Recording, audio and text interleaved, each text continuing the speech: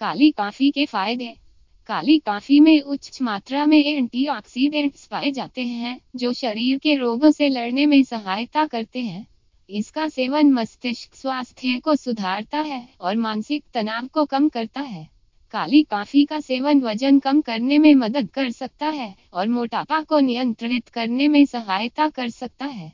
यह खून की मांसपेशियों को सुषम रखने में मदद करता है और दिल की सेहत को बढ़ावा देता है। काली कॉफी में कैफीन की मात्रा अधिक होती है जो जागरूकता में वृद्धि करती है और मानसिक ताजगी प्रदान करती है।